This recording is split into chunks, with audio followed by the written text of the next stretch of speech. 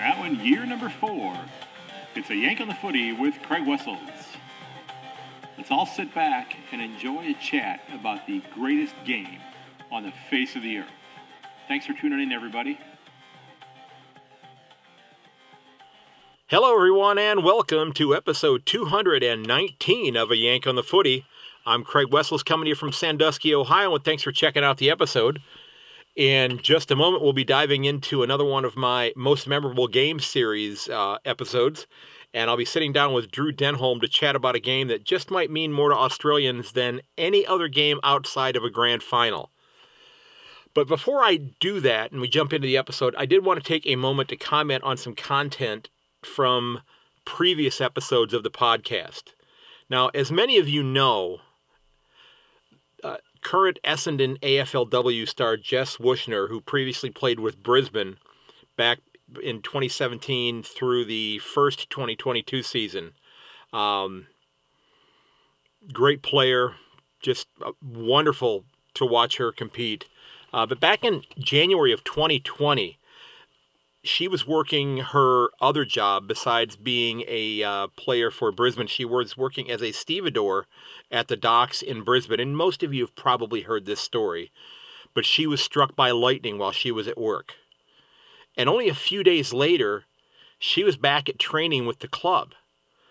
And I was fascinated by this story, and I mentioned in an episode, and I know I mentioned it in passing many, many other times, that I thought that she was the toughest person on the planet because she worked in two jobs that are very difficult.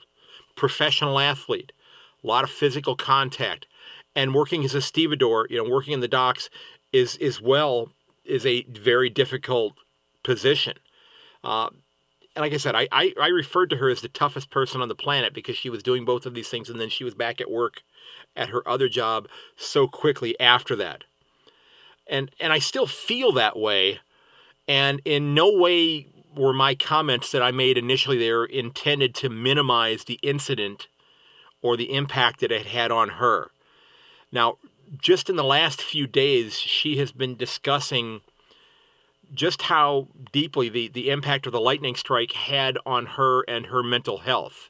And I'm not going to get into all of the specifics there. I will link to an article that I read, but I had no idea that she had been impacted the way that she did. And while I don't know if she ever heard the comments or has listened to the podcast, they were intended to pay tribute to somebody that I think is an amazing athlete that was also working one of the toughest jobs out there. So if my comments, if she happened to have heard them, or if my comments came off to anyone as being insensitive, I want to sincerely apologize for that. This was not my intent by any stretch of the imagination. I wish Ms. Wushner the absolute best going forward in her career. And if you look at the show notes in almost every episode of the podcast, you're going to find that I do devote quite a bit of space to mental health issues, providing contact numbers and that sort of thing for somebody who might need to get in touch with somebody and speak to somebody, whether it be here in the United States or in Australia.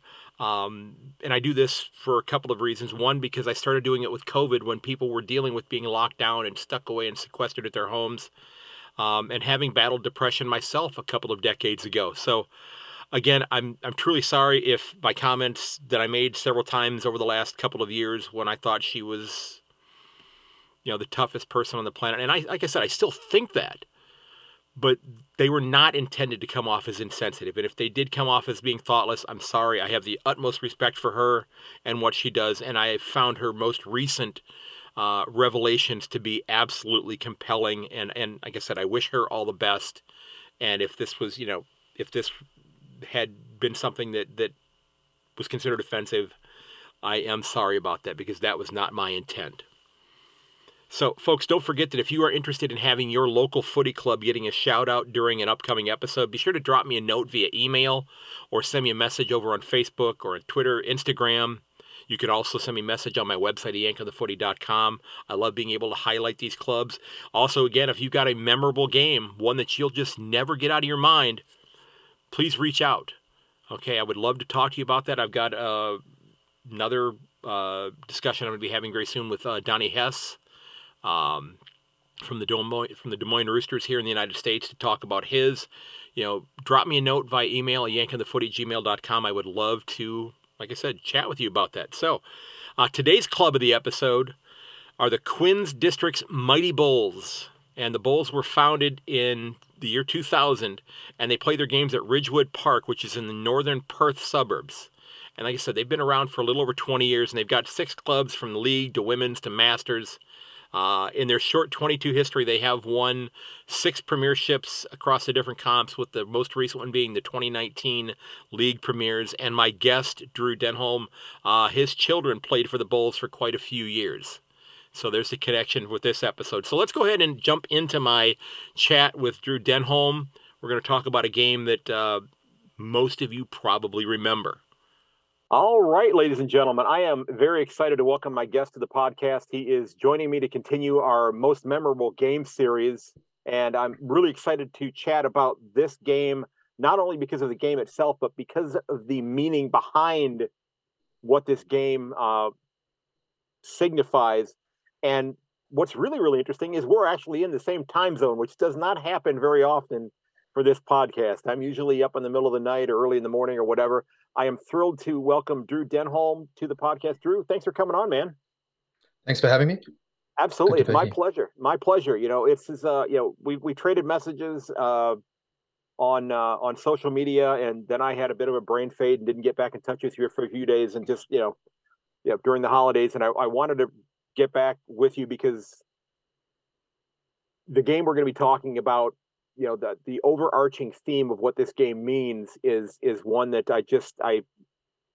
I think is awesome, and it's the reverence that's associated with it is something that I think that all Australians, I think, have come to love, after there having been a long time of things not going on here. But we're going to be talking about the original ANZAC Day game in 1995, and I have the breakdown. I have the score sheet from the game here with me as well, so I've got that printed out in front of me. And it was one heck of a game as well. But for people who are listening around the world, what does ANZAC Day mean to Australians and also to New Zealanders? So ANZAC Day is basically our Memorial Day equivalent for Americans. Australia and New Zealand both went to Gallipoli in Turkey. They were deployed by the English commanders, basically to an unwinnable fight right at the start of the First World War in, I think it was 1915. So that being the case, it's that commemoration of pretty much, we refer to the ANZAC spirit in Australia, and that is, putting up a fight regardless of the odds and sticking it out. And I guess they battled it out to a draw, is as good as I could say about it. Mm-hmm. But they landed it to gunfire and never got away from it the entire time till they retreated from that battle. So it's what Australians and New Zealanders bonded over as two separate, very young countries. Right. It's and as you said, they were, when we were talking off air, that they were kind of, and you even mentioned they were kind of under the direction of the British military at that time. And they've got I think that there's a little bit more independence there now than there had previously been, but it's as you said, it was a tough situation. And I talked to you off air about somebody who was referenced in a previous episode that was at Gallipoli, a young man by the name of Billy Singh, who I was just Googling again, and he had confirmed over 150 kills at Gallipoli as a sniper there, and they believe it might have been upwards of 200 during that battle. This is a young man who was certainly worthy of the respect that he gets from somebody that I mentioned to you before. But it is a day of reverence. It's a somber day, and I understand why there's that had been that reluctance, for a game that had been around for well over a century before the game we're going to be talking about. It was not something that people wanted to maybe distract themselves from, that they wanted to have this be the time where you're having the pomp and circumstance and paying tribute and homage to people who had fought and had lost their lives. And I guess I need to ask this question because I don't know. I don't know this one. Here in the United States, we have Memorial Day, and we have Veterans Day. Two similar. Veterans Day is kind of the armistice day. November 11th. The armistice of the First World War. Does Australia also honor veterans on like a separate day? Because the Memorial Day is kind of like for the soldiers who did not, kind of paying tribute, did not survive battle. Yeah, it's become a tribute to all of the servicemen that have served in each war, and there's marches and that down the street, and current day servicemen as well. And we do also do Veterans Day or Armistice Day in Australia on November the 11th at the same time. Okay. Well, that was something I was not sure about, so I'm glad that I asked about that then. So, there were some things that I thought were interesting. That, like I said, they avoided ANZAC Day because the games in the VFL used to all get played on Saturdays before before the game grew. And in 1959, as I was doing a little bit of digging today, ANZAC Day happened to fall on a Saturday. So rather than playing the games on, say, Friday or Sunday, which I think that there probably would have been a little bit of a clash with the religious leaders in Australia to maybe at that time to move the games to Sunday. They basically took a bye week and took that week off and didn't play any games on that ANZAC Day in 1959. I'm not sure if that happened in subsequent Saturdays. Yeah. Through towards the 80s. I do remember the odd ANZAC Day games being played, but they were also playing Friday nights and Sundays by then. So right. Yeah, because I don't think with all the TV money these days, they would just simply say, let's just have the entire comp take a week off. That's not, I don't think that's likely to be happening. Not that early in the season for sure. Not at all. So, so we're here to talk about the 1995 game. So, you shared with me a little bit about why this game means so much to you, and tell us why this game is your most memorable game. There's a bunch of things, really. It's the first time I'd been with been out on a date, sort of, with my now my ex-wife, but the mother of my kids. It's the reverence that everybody showed. 100,000 people being silent is a really powerful thing.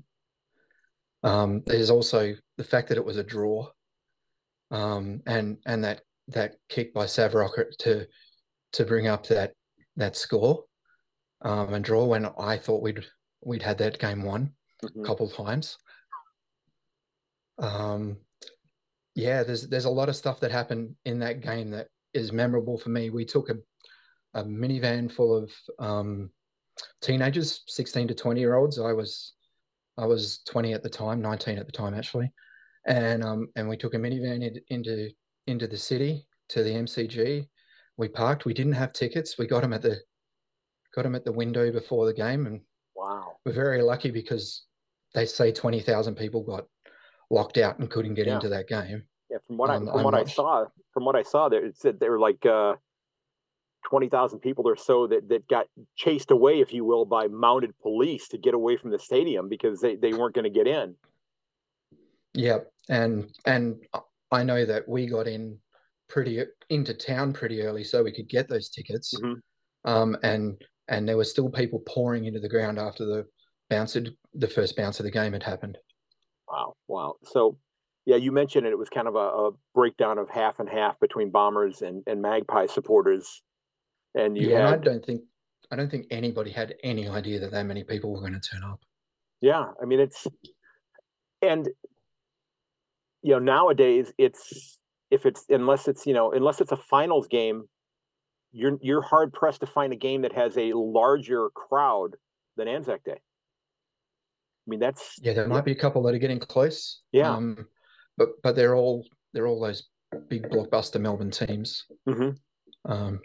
So yeah, we went in, half of the busload was Collingwood supporters, half Essendon, and one Western Bulldogs supporter. Mm-hmm. And he I think he ended up the end of the day, because being a Western Bulldogs supporter was probably pretty miserable at the time.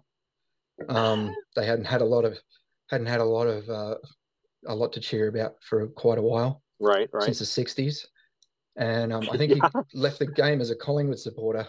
Okay. And we almost had him, but okay, yeah. Well, I was going to ask you about that, because in the notes that you shared with me, you said that there was kind of a bet that was made in terms of, yeah. Well, go ahead and tell us what the bet was. So the bet was that the guys that followed Collingwood or Essendon, whoever's team lost, had to walk home. And how far would that have been? Oh, it would have been 20 kilometers probably. Wow. So you can guarantee that they all would have caught the train. Okay. But yeah, it would have been a long walk home, and it still would have been a long time home on the train, because it was packed. Right. And I would imagine on a day like that, they might have had reduced service, possibly, maybe not as many trains running, possibly. Probably that day. I don't think Anzac Day's since, but yeah. Yeah, because they didn't know what to anticipate there.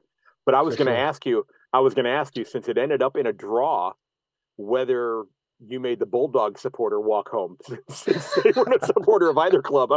Because you both of you were able to say, well, we didn't win, but we didn't lose either, so let's all get in the van. But hey, you in the blue and red, hoof it home. You're not coming with us. I think he was guaranteed a seat the whole time. I don't think anybody was going to make him walk.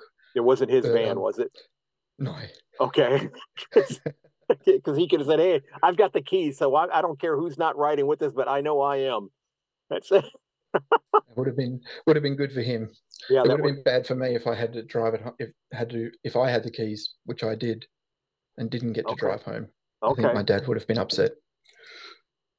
It's you mentioned also that there was and I don't know how tragic this accident was, but you jotted down that there was somebody who took a tumble at the game. Yeah, there was a very drunk Collingwood supporter who managed to land. Let me ask, before you go any further, does that happen often at games? Not that I've ever seen since. No, I don't mean the actual falling part. I just mean being the drunk Collingwood supporter at a game.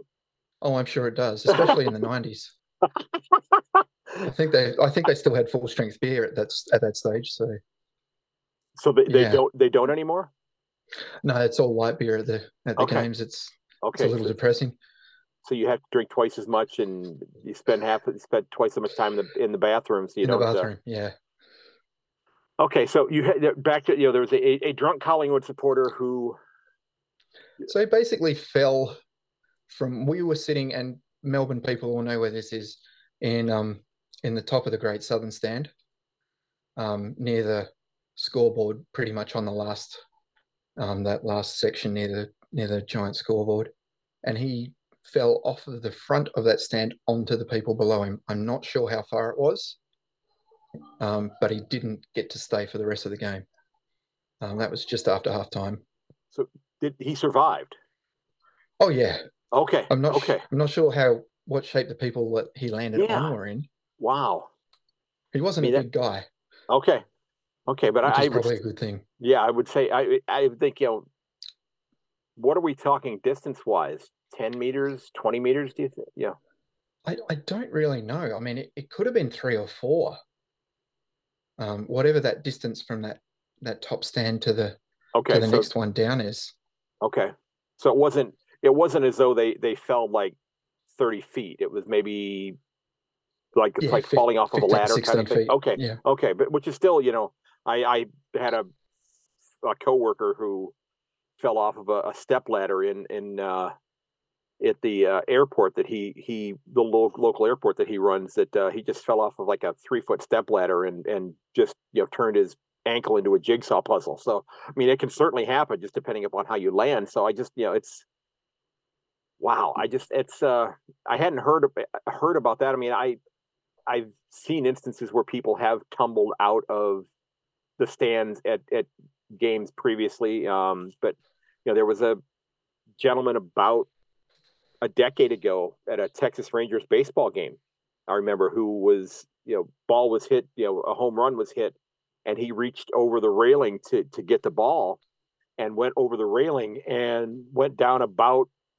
30 feet from where he was down to the concrete pavement and was killed. Having made that fall. And it's, and it was, it could have been a lot worse.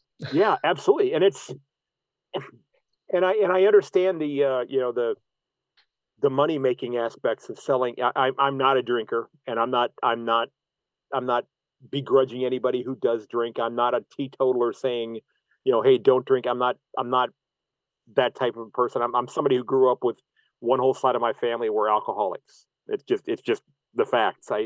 There was a big craze here in the U.S. back in the 1970s, and it still is kind of going on today in a very much smaller sense, but collecting beer cans. Mm-hmm. And I've got still boxed up to this day. They're stored away. I've got over 2,000 different ones. I mean, when one whole side of your family are alcoholics, that's a hobby they love to help you with. But I just wonder about the idea of selling alcohol in those types of situations, because you see, unfortunately, too many instances where people clash in the stands because they've had too much to drink. And it's one of those things that I've never quite understood it. If you're going to spend good money to go to a football game or to go to a concert, that why would you want to go there and be intoxicated with whatever? Then people say the next day, well, hey, how was the show? Oh man, it was loud. What'd they play? I don't know, man. There were a lot of lights. Come on, just you're not gonna remember much about it. Not a lot of point going to something you don't remember. Yeah, I don't get it. It's a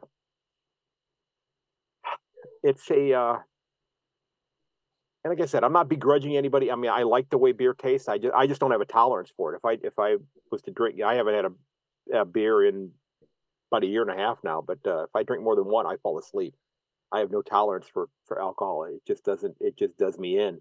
And again, that precludes me ever getting any kind of a beer company doing any kind of ads on my podcast. But so be it. I wasn't looking for it. So I'm looking at the score sheet, and it's Rocca just had Sam Rocca had a phenomenal game with 9 goals, and I know that there were players back in the 80s and such, the Dunstals and the Ablets who were Wayne Carey's who were kicking the 9, 10, 12 goals a game regularly, but that sort of thing doesn't happen a whole lot anymore. You get it was way more common back then. Yeah, it's you get a Jack Rewald or a Tom Lynch or a Hawkins or a Harry Mackay kicking a half dozen, and that's and again, that is a very successful game, but it pales in comparison to what what the game saw in the past then.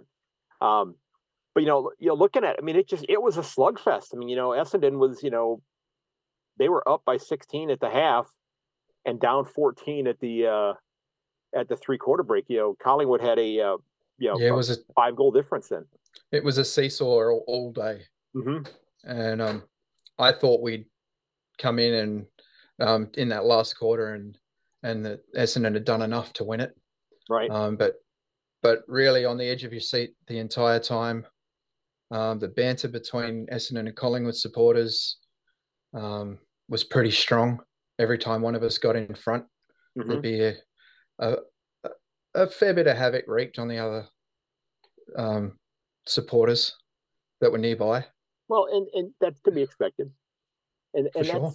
And that's one of the that's one of the things that I think that, that American sports fans, people that follow, say, the NFL, don't necessarily get about the VFL, now AFL, is that more than half of the entire league is in one state, and half of the league is in one city.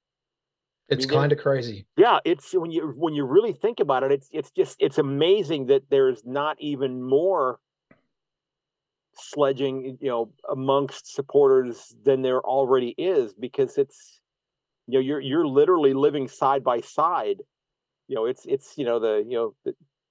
It's kind of like the footy version of, the Crips and the Bloods and all the different, footy gangs, if you will. Yeah, we used to have those wear your club colors to school days, and you'd have 12 different ones every time. Which is great, because, that means that the clubs are maybe reaching with outside of the suburb areas of where the clubs are based from, if you will. That's nice to get a Bulldog supporter down in the southeastern part of Melbourne, on the other side of the water. Yeah. Or getting a Geelong supporter up in in the heart of Melbourne, that type of thing. So it's just a fascinating setup there. And even when you look at what goes on with with Adelaide and with Perth, and I in Sydney, I forgot, I was almost going to forget Sydney there, and to a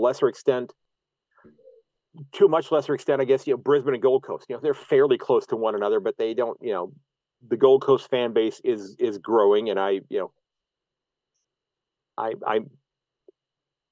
working on my previews right now, and I may have something interesting to say about Gold Coast coming up here for this year. It may be. I look forward to that. It may be the time. Because last year I tipped Tuke Miller to win the Brownlow, and well, let's just I'm just going to go ahead and say it, that had the the match review group in the tribunal maybe had a slightly different decision, he might have finished in second place instead of third. But that's neither here nor there, because I'm still trying to figure out how with the whole thing with Patrick Cripps, it's with that contact there. I mean, that's the kind of stuff that the league has been trying to get rid of, and they just it was they kind of just gave you the okay, yes, go ahead, go with God, young man, go win that Brownlow, because you saw Rioli got off back in round one, basically doing the same thing against Matt Rowell, and I guess that was kind of the precedence that was set there. So, oh well. So, how did you find your way to New Hampshire? Because that's a little off the beaten path. Well, I wasn't planning on moving here at all, but I crossed paths with my now wife on a music app, and we started talking, and I didn't want to talk to her particularly. I wasn't that interested, but she was persistent. Okay. and we got to talking, and once we started talking, that was it. Okay. Yeah. So was she living in the U.S. at the time? Yes. Yep.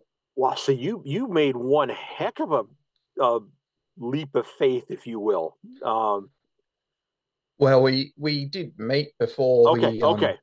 Before I made the move or anything like that. So, yeah. So was this an app for musicians or just fans of music? Okay, so you're both musicians. Yeah, to varying degrees. Okay. She's a very good singer. I play a little, so. Okay, so a little New Hampshire version of Sonny and Cher then. Something like that. Okay. unfortunately, and I feel bad bringing that up because I know they do a lot of skiing in New Hampshire, and skiing did not go well for Congressman Sonny Bono. I don't know if you know his history or not, but I think I do. Yeah. yeah, where he skied into a one of the big posts that somebody had taken the pad off of and was killed. Okay, that's a bit of a downer. So that was so what was the when you decided to make the jump to New Hampshire? Now is she from New Hampshire then? Yeah, she was born in the state. Okay.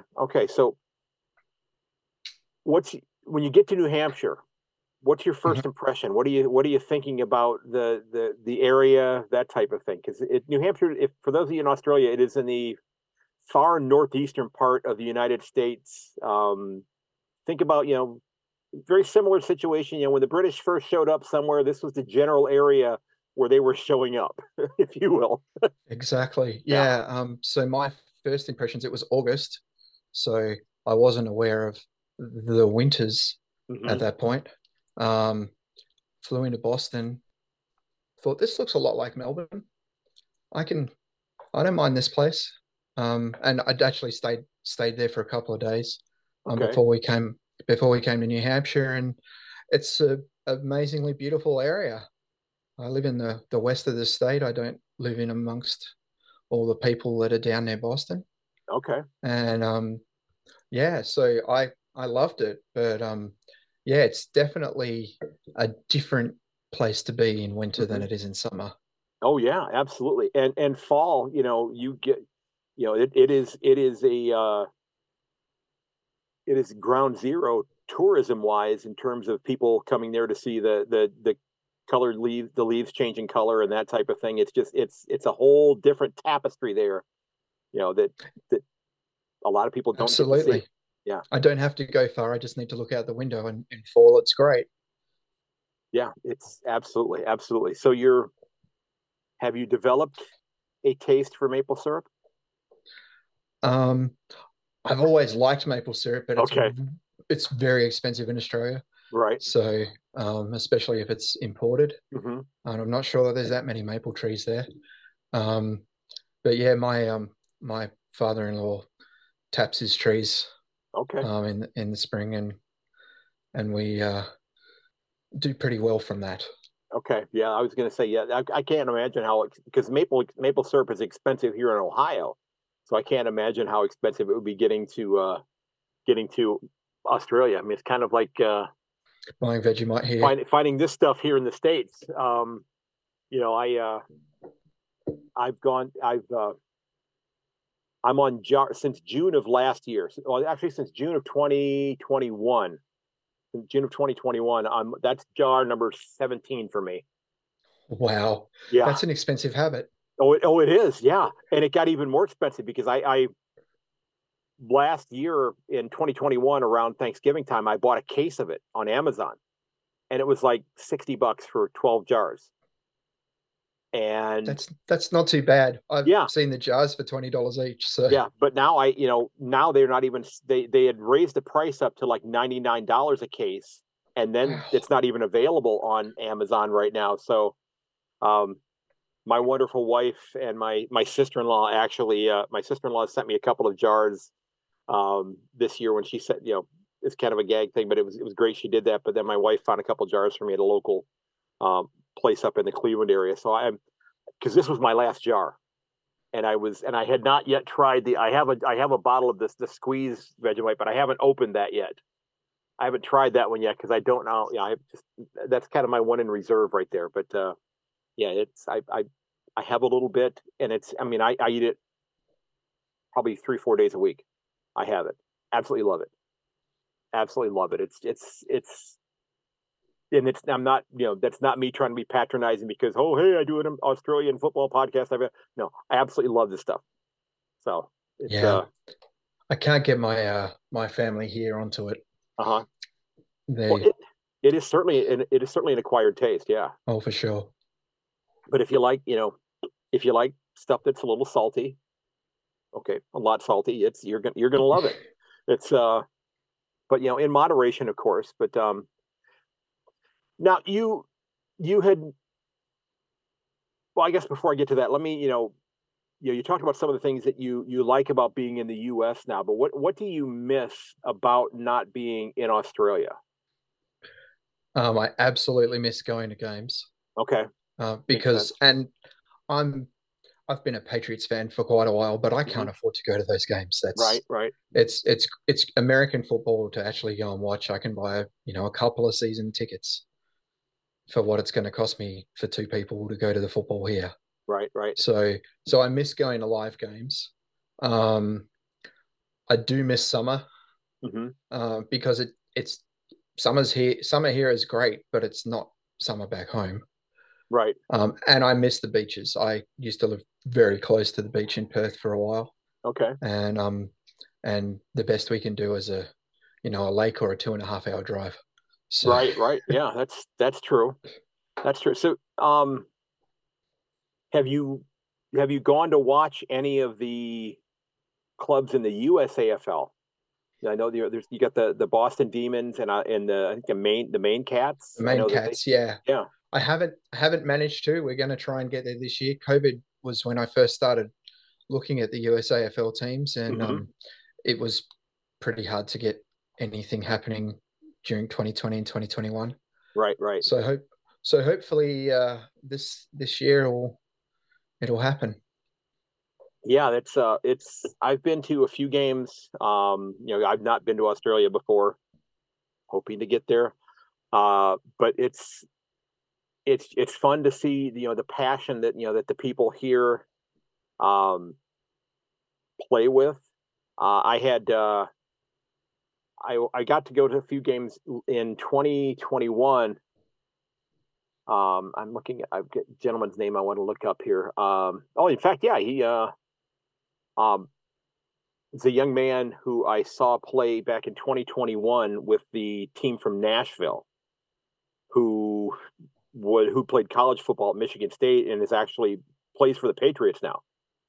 And he was playing. He was playing in the USAFL, and he's a tight end, and he's Matt Sokol, and he's about 6'5", 6'6", and probably weighs about 240, 250 pounds, and he looked like somebody who could go and compete as a key forward. Yeah, it sounds like a good footy player. If he chose to do so. I mean, I watched him kick a ball from about midfield all the way out on the wing and just drop it right to the forward, right at the top of the goal square. I mean, just like he just taken it and handed it to him. And it was just an unbelievable kick. And I didn't know who he was at the time. I had to ask a couple of other people who he was, but just was, a phenomenal effort. He was a terrific athlete, but he was on Jacksonville's practice squad most of last year. And I think he got into a few games, but then he's with New England this year. So yeah, he's just gone back onto the practice squad a couple of days ago. Yeah. Okay, but it's just great. He was phenomenal to watch play that. So I'm glad he got those experiences there. But yeah, he would definitely be somebody that would be tough to tackle if he was. Yeah, for sure. If he was playing, yeah. So what are you? You said you missed the beaches and you miss summertime, and I get that. I've seen I know I speak to a couple people that send me a lot of photos from the Perth area and such, and I see the beaches there, and they look beautiful. What when the alarm clock goes off in the morning in New Hampshire, what do you get up and you go, okay, I'm glad that this is around where I live here? What are you thankful for there? Where I am, I guess it's the peace and quiet. I lived in a city of 2 million for a while. I lived in a city of 4.5 million for a while. This town has 13,500 people. It's not a big place, and I live on the edge of it. So it's nice and quiet. And maybe I'm appreciating that more as I get older. Okay. Yeah. I don't mind going outside first thing in the morning. I have to take the dog out for a walk, and going for a wander through the snow. Well, it's mostly gone now, but a couple of weeks ago it was up to my knees. So I don't mind that sort of thing. Um, I quite enjoy it. Um, yeah, it's a great place to be. It's just a very different experience, I guess. It would be a different experience for a lot of Americans as well, going from say the Midwest or the southern part of the country, or if you move from Los Angeles to New Hampshire, that type of thing. It would be a bit of a culture shock. I mean, it's for one, if I remember correctly about the animals that live up there, we have significantly larger drop bears in New Hampshire than you have in Australia.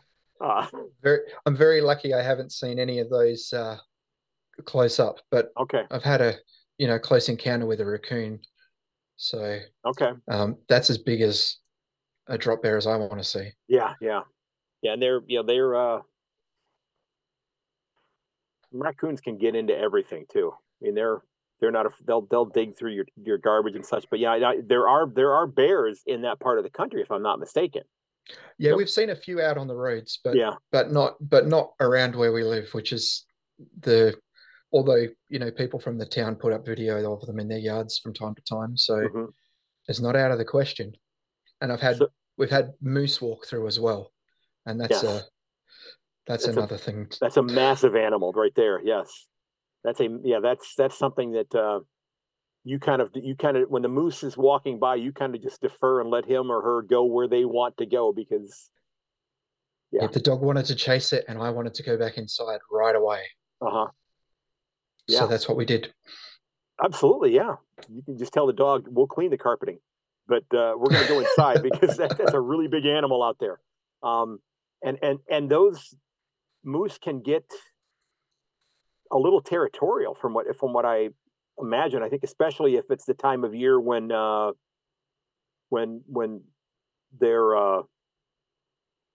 when it's mating season.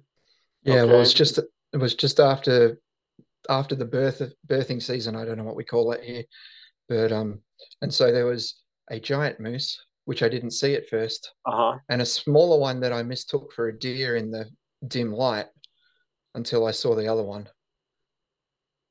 So yeah, it would have only been a few weeks old, I think. Right. Now,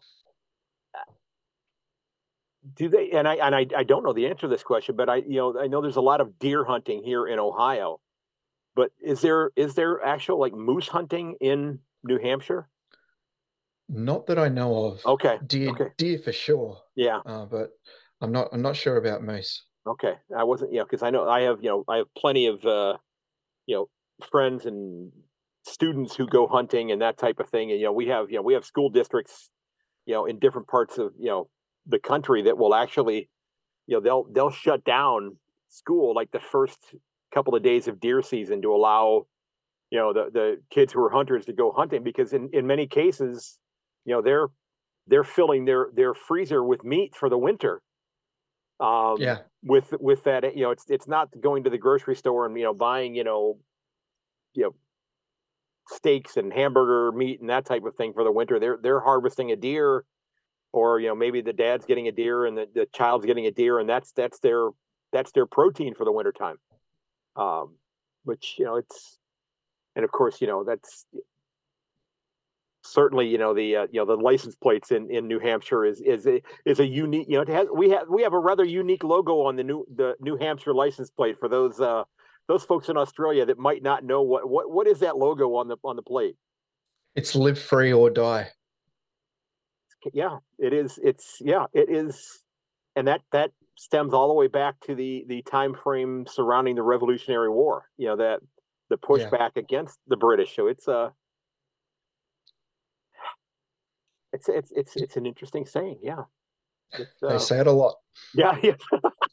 I can imagine they do, and it's interesting because, as you said, you live in the western part of the state, and just to the west of you is a state that is maybe it's you could maybe make the argument that it's kind of San Francisco with pine trees. It's a little bit more liberal than and I'm not saying, good, bad, indifferent about either state. My sister-in-law and her family, lived in Vermont for many, many years. It's absolutely beautiful there. But yeah, it's just over the river from me. Yeah. So It's a different mentality in a lot of cases. it is. Yeah. But it's you live in an absolutely beautiful part of the country. And if you're somebody who's into the outdoor type stuff, it's a great place to do it. But you're right, you don't have the beaches that you might be. I think we've got 14 miles of coastline, so there's not a lot to choose from in this state. No, and it's probably rather rocky, I would imagine, as well. And it's pretty cold too, even in July. Yeah, I can imagine that. Yeah, in the water, the Atlantic Ocean up here is freezing. Right, you're not going to get a lot of very warm weather there, or warm waters there, especially with those currents coming up the east coast of the country there. It's a lot of the continent. There's a lot of cold water there. Of course, not being too far from Maine, I imagine lobster's a little bit cheaper there than it would be here. I think so. Yeah. Are you a lobster fan? I don't eat a lot of lobster, but from time to time, we spend a bit of time in Maine. So okay, when we're over there in the summer, okay, it's always good. So, is there ever, and you can just tell me to go stick it in my ear, and you don't want to talk about this, and has there ever been a discussion between you and your wife about one day maybe moving to Australia? Once a week, okay. Okay. Usually in the wintertime, right? Usually in the wintertime, or yeah, when things are a bit mad politically. When there's a moose in the yard. Every election, let's get out of here. I can't do another election. Okay, well, and that's funny you bring that up, because for those of you that don't know, I don't think you necessarily know this, but I've been a high school government teacher for 29 years, so I follow politics rather closely, and New Hampshire is, in many ways, it's ground zero in this country every 4 years, and it's kind of like the little girl in the movie Poltergeist looking into the television and turning around. It's coming here in about 10 months where she's going to turn around and say, they're here, because all the people who are going to be running in 2024 are going to be showing up in New Hampshire and Iowa and South Carolina, because those are at least I think they might be making some changes, but those are typically the first 3 states that help to decide who the candidates are going to be. So I take it you're not a big fan of the primary season and all of the people coming and glad handing and that sort of thing. It's just so many political ads, and for such a long time. Oh yeah, yeah. So yeah, it's I'm sure we're about to start getting them for the 2024 round. Mm-hmm. Any day now.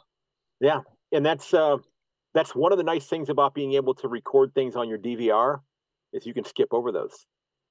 Exactly. You can just hit that fast forward button and go right past them. It's a lot of fun to be able to just skip over those, but some of them are rather funny to watch, because you're just thinking, and I tell my kids, I said, every campaign commercial, we watch examples of some of them in class. I said, there's always a little small kernel of truth surrounded by a whole bunch of bullcrap, because there's always that little bit of truth where they're telling you, something that's accurate, but they might be misconstruing it just a little bit. So you have to and that's why I tell the kids, I said, it's hard to be a citizen in this country because you have to put forth some effort.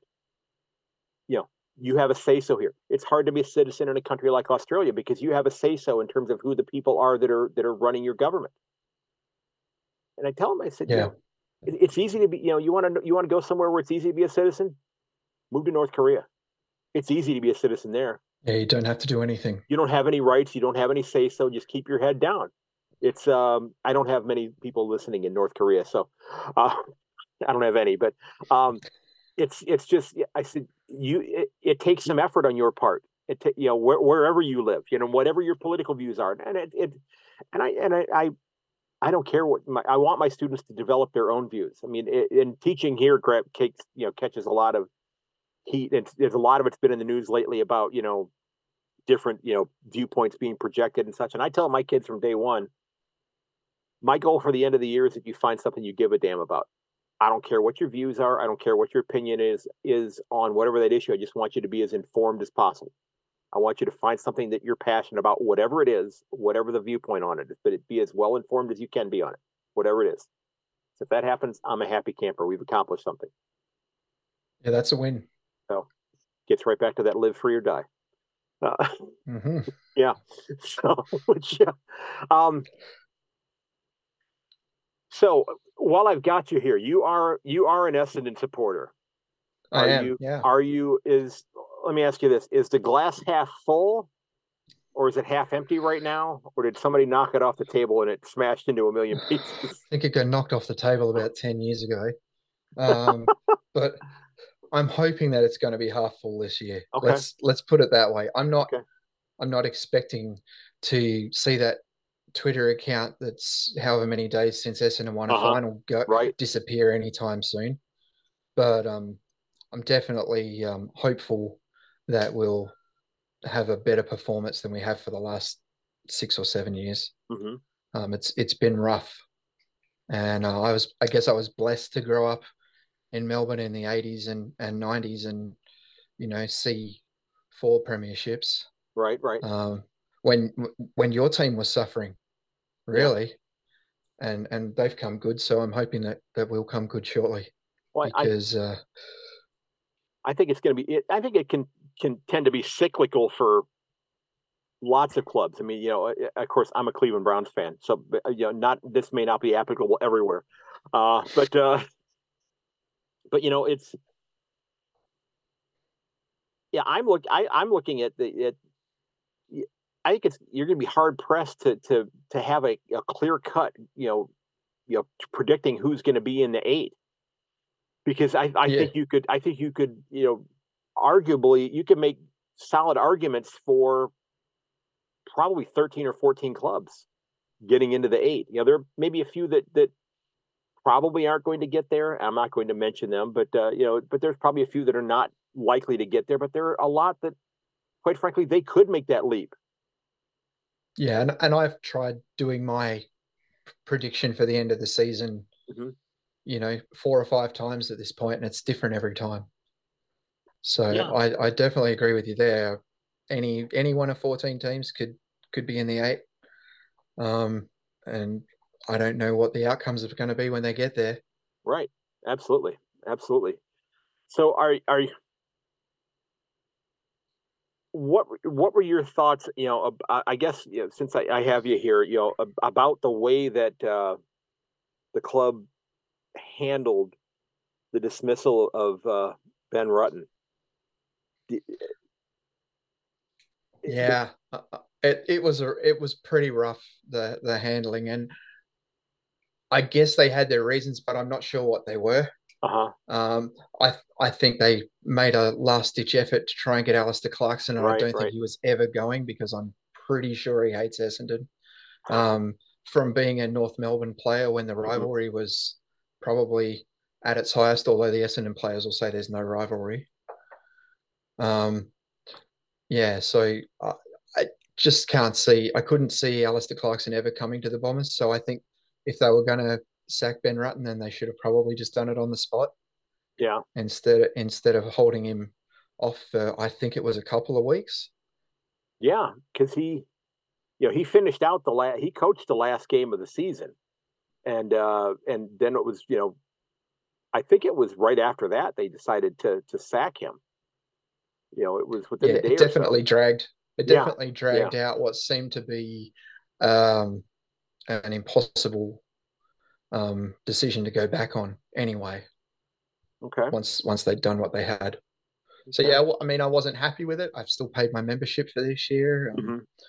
Because you need to get the Watch AFL app. Of course, you get to do your membership. Of course, and I paid for my kids' memberships too. So okay. So they're all set for the year. But we could do a lot of things better as a club at the moment. Okay. But I'm Okay. hoping that all of that's behind us. Okay. Two more questions I have for you before we wrap up here. Sure.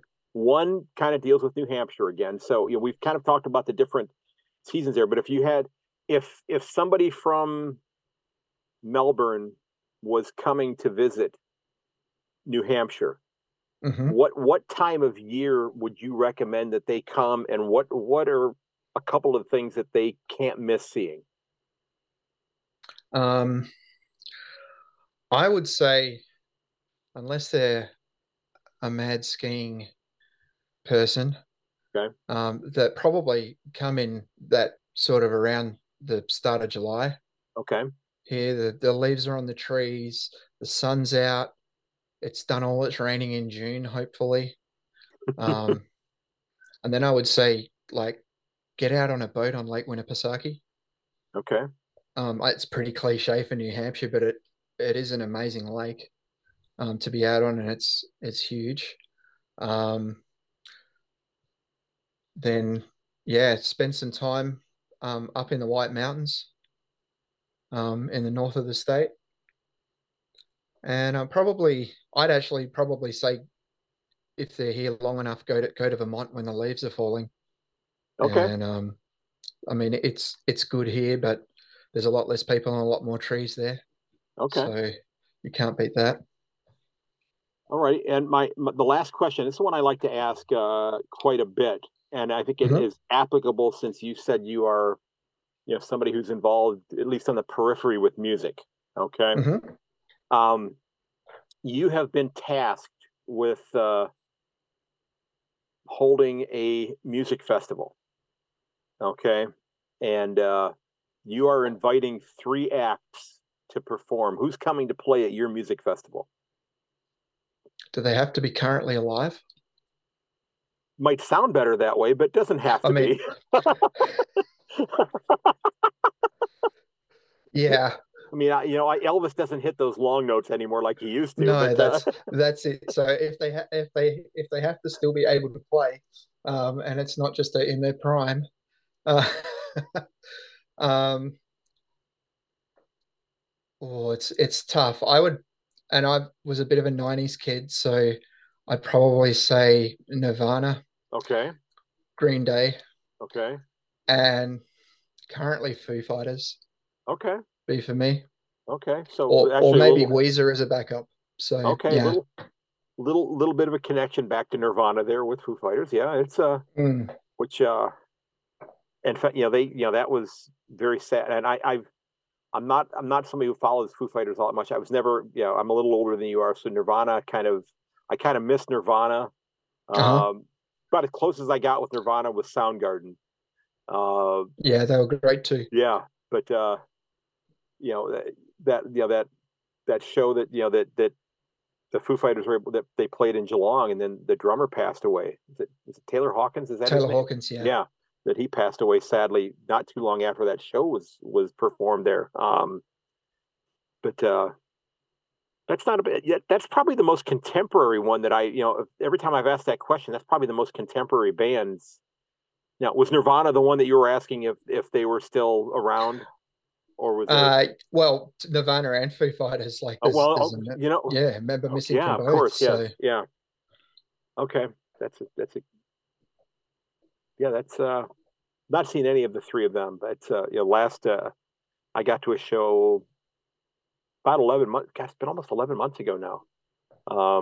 Was Volbeat and Ghost, which are little bit different, but a little different, yeah. Ghost a very interesting band to see live. Really enjoyed them. They were a lot of fun. But um,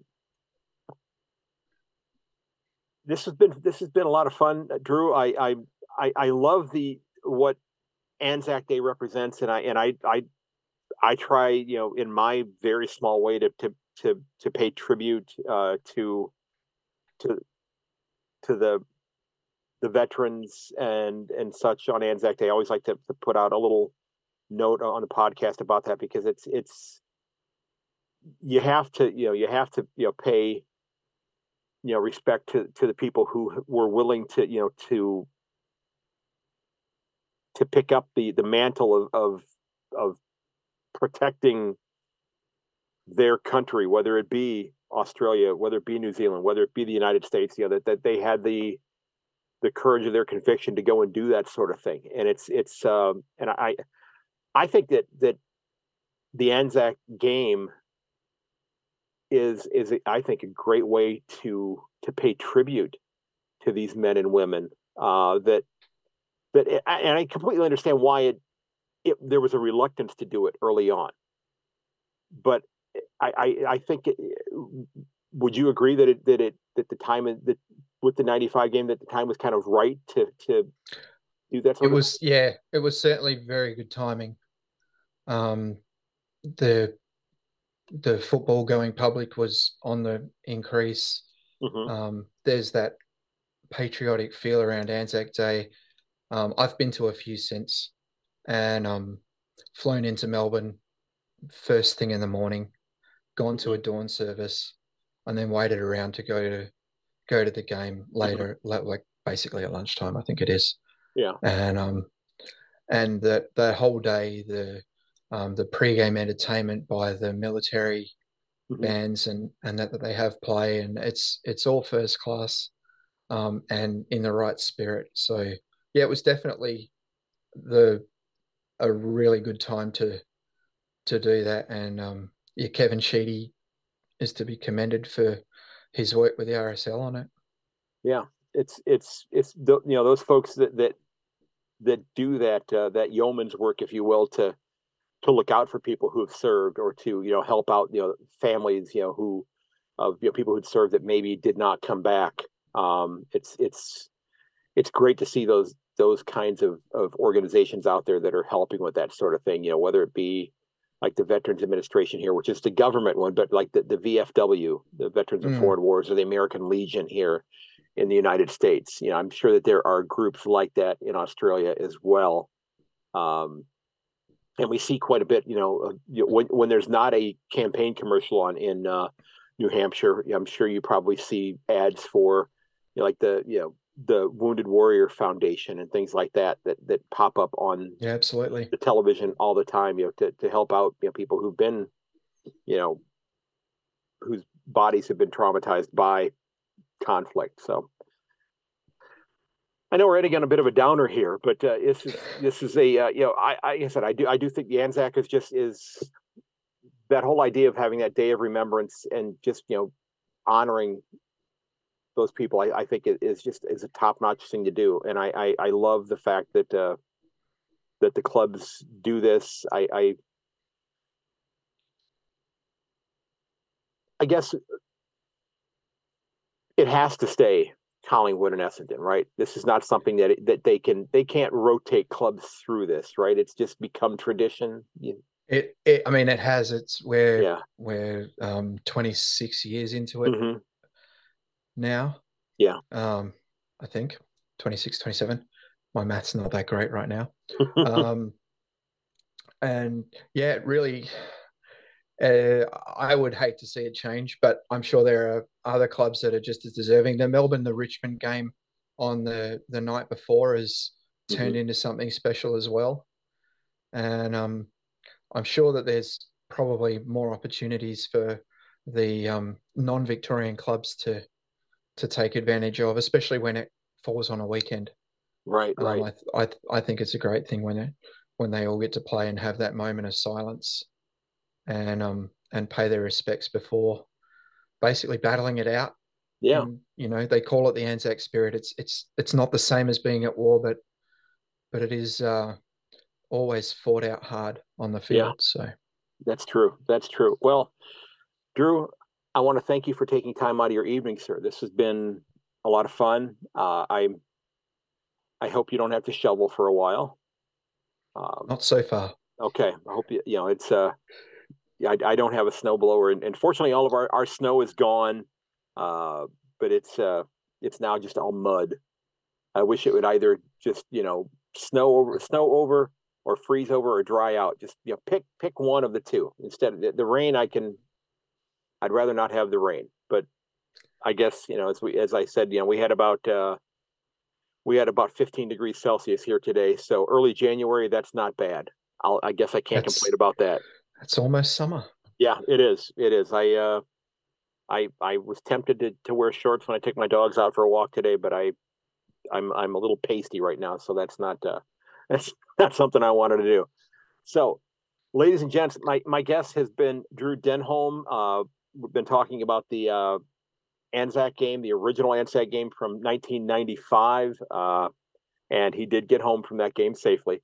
The van took him back where he needed to go. So, I thank you for coming on, man. Thank you for having me. Appreciate it. You bet. This was a great deal of fun. I appreciate it. Cheers. All right, Drew, thanks so much for taking time out to chat with me again, sir. That was a great deal of fun. It's great to learn, that your wife is an educator as well, and that you had that long distance relationship, significantly longer than mine. My wife and I met online way before that was a commonplace. 28 years ago now. It's been a long time. That was when we still had dial-up internet, and quite frankly, she was a much more expensive date then than she is now. She doesn't listen to the podcast, so she's not going to hear that. So, folks, remember that you can find everything related to the podcast over at my website, yankonthefooty.com. You can get on the mailing list there. If you like the show, it would be very helpful if you could leave a review. If you really like what the show is all about, you can head over to the website, and then you can actually click on the leave a review there. You can leave a review right on the website page, or it'll take you right to Spotify's page or to the Apple Podcast page where you can leave a review there as well. This lets me demonstrate kind of my bona fides that people like what I'm doing with regards to the show. If you have an idea for a guest for the podcast, maybe it's yourself, please drop me a note there as well. If you want to help out the show and help keep the lights on, so to speak, which they were out at our house a couple of weeks ago. It got pretty chilly in our house. It got down to about 8 degrees Celsius in the house for about 12 hours. It was really cold. But you can click on the little yellow Buy Me a Coffee button in the bottom left-hand corner, or pick up a sticker or a T-shirt or a coffee mug or a pair of socks for the podcast up there at the storefront page as well. Now, again, folks, look out for one another. Check up on your friends. Make sure they're okay. Tell them you love them. The holiday season is over, and you probably were in contact with them, but now we're in the midst of the doldrums of winter here in North America, and summer is in full effect in Australia. But it is the new year. Let your friends know you love them. Check up on them. Take them out for a coffee. Keep your thoughts and prayers for the people up in the Kimberley region, up in the northern part of WA. There's a significant amount of flooding going on up right there right now. Michael Gallus has been showing and sharing a lot of, I said showering, which is not quite the right word there, a lot of photographs of the Nuntumba cattle station where he spent several months working this past year, and the floodwaters look like they have maybe crested and peaked where they're going to get to, but it's gotten very close to them. So again, folks, I do appreciate the kind words that you share with me about the podcast. If you could share an episode, put it out on your socials, tell your friends about it. Word of mouth is the best way to help to grow the podcast. And again, this is not a huge show by any stretch of the imagination, but that doesn't mean that it can't be. And you could certainly help with that by sharing an episode or telling your friends about it, telling them about your favorite interview that I've done. Be absolutely fantastic. And ladies and gentlemen, until next time, may your dribble kick never hit the post. I will catch you later.